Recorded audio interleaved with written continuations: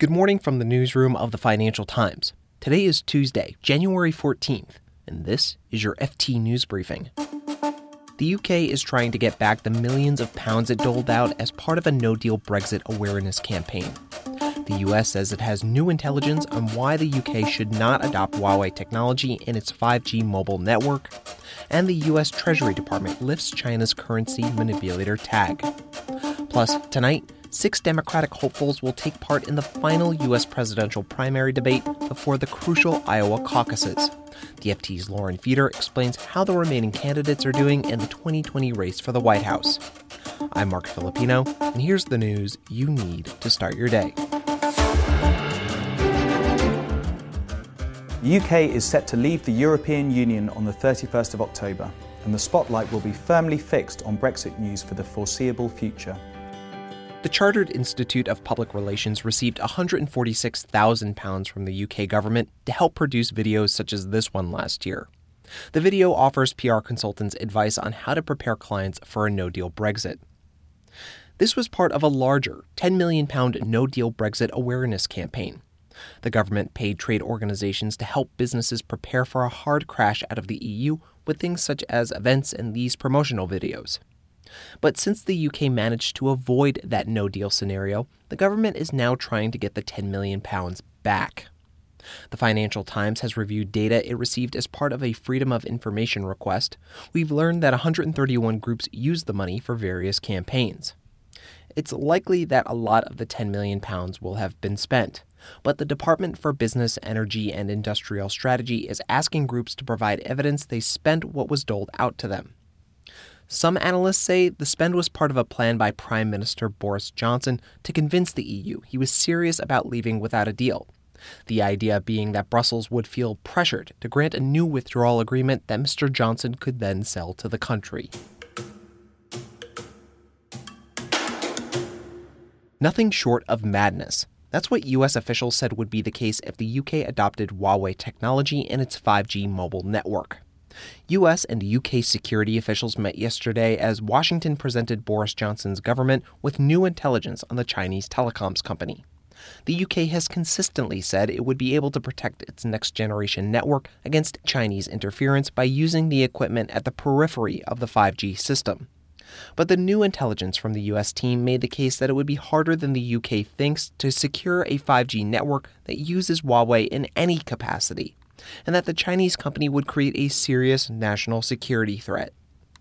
The U.S. is worried about the Chinese government's close relationship with the nation's companies and whether it means a scenario where Huawei is asked or even ordered to spy on the UK on behalf of the Chinese state. President Trump has threatened to curb intel sharing with the UK if Huawei is included in its 5G plans. Mr. Johnson is expected to make a decision about whether to include Huawei this month.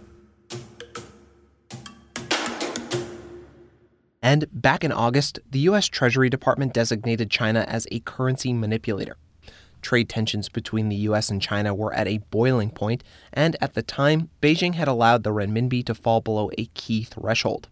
As the renminbi depreciated against the dollar, the impact of U.S. tariffs was offset. But on Monday, the U.S. Treasury Department dropped the currency manipulator label. It's a gesture that could ease tensions even further as the two countries signal a more peaceful trade relationship. The FT's James Politi has more. So it's largely a symbolic move. And what this means and what this shows is it's sort of further evidence of the thaw in trade tensions between Washington and Beijing as the two sides gear up to sign their what is essentially a truce in their trade war on Wednesday at the White House. Right. So, James, can you tell us a little bit about this Phase 1 deal that's expected to be signed?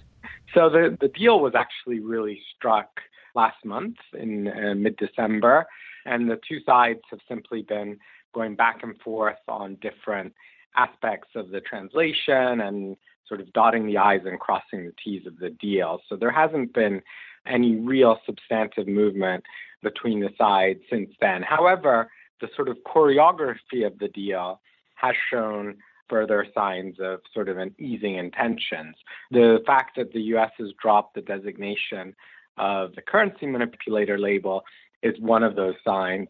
The other is that the U.S. has also been considering a revival of the semi-annual economic dialogue with China, which Trump had originally ditched and which had sort of been a feature of U.S.-China economic relations for many years through the Obama administration and the Bush administration.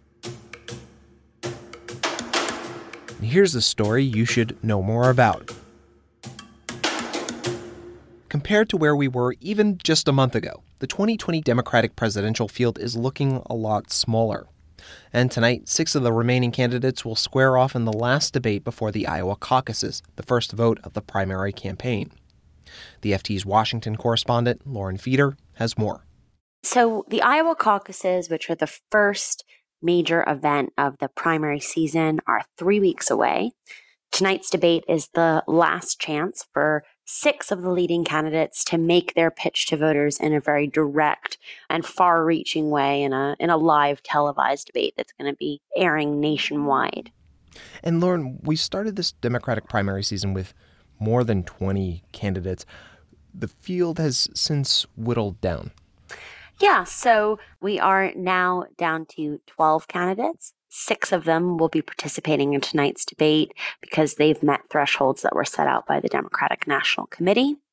Some of the kind of bigger name candidates that we've seen drop out in recent weeks are Kamala Harris. We had just yesterday Cory Booker, the senator from New Jersey, drop out. There are a ton of polls out there. The most recent ones show that there are 4 candidates now all clustering near the top. The person on top of most of the polls right now is Bernie Sanders. He is the socialist senator from Vermont, former Vice President Joe Biden, Elizabeth Warren, the senator from Massachusetts, and Pete Buttigieg, who is now the former mayor of South Bend, Indiana. All of them polling at the front of the pack, close together, although it's important, I think, to point out that one, they are close together, but often within the margin of error, so we can't read too much into the exact number of each poll.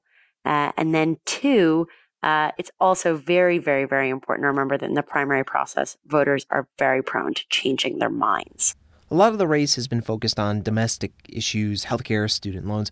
But this past week, with tensions between the U.S. and Iran heating up, how has this shifted, Lauren? Yeah, so Joe Biden in particular has really seized on this moment in foreign policy to make the case that he has the most international experience and he is therefore the best suited to take over as commander-in-chief. He's been in the U.S. legislature for nearly 5 decades. He was vice president for Barack Obama for 8 years. So he can certainly make that pitch. But he's run up into a bit of trouble because Bernie Sanders in particular has gone after that lengthy CV. And what Bernie has really zeroed in on is the fact that in 2002, Joe Biden voted in favor of the Iraq War. Bernie and his campaign say that this shows a real error in judgment on Biden's part, and they're really kind of hammering home that message. They've been kind of going after him for more than a week on this at this point. Now, each of the major candidates, they all say they're the one who is best fit to beat Donald Trump this fall. They're the most electable. But some of these candidates will have their campaigns disrupted once House Speaker Nancy Pelosi sends articles of impeachment to the Senate, which could be as soon as this week. Right. So the impeachment trial or the looming impeachment trial in the Senate could have a huge impact on the presidential primary field. We have 4 senators still in the race competing to be the Democratic nominee: Bernie Sanders, Elizabeth Warren, Amy Klobuchar, and Michael Bennet. All 4 of those senators are going to be expected once the trial begins, which could be as soon as tomorrow. And I think it's really, you can't underestimate the fact that these primaries are won in many cases due to retail politics, due to grassroots campaigning, meeting voters where they are. If 4 of these candidates, 2 of them frontrunners, if they're pulled off the campaign trail for as many as 6 weeks and 6 days a week, it really will hurt their campaigns as they try to win these primaries and collect these delegates in order to be the party's nominee. You can read more on all of these stories at FT.com. Today, U.S. banks kick off the 4th quarter earnings season. JP Morgan Chase, Citigroup, and Wells Fargo are all set to report. This has been your daily FT News Briefing. Make sure you check back tomorrow for the latest business news.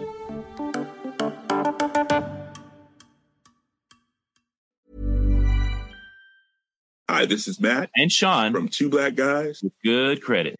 From a local business to a global corporation.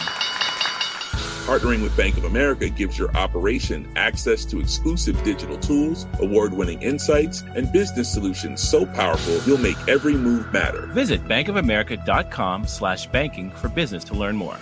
What would you like the power to do? Bank of America, N.A., copyright 2024. Small details are big surfaces. Tight corners are odd shapes. Flat, rounded, textured, or tall. Whatever your next project, there's a spray paint pattern that's just right. Because Rust-Oleum's new Custom Spray 5-in-1 gives you control with 5 different spray patterns. So you can tackle nooks, crannies, edges, and curves without worrying about drips, runs, uneven coverage, or anything else. Custom Spray 5-in-1. Only from Rust-Oleum.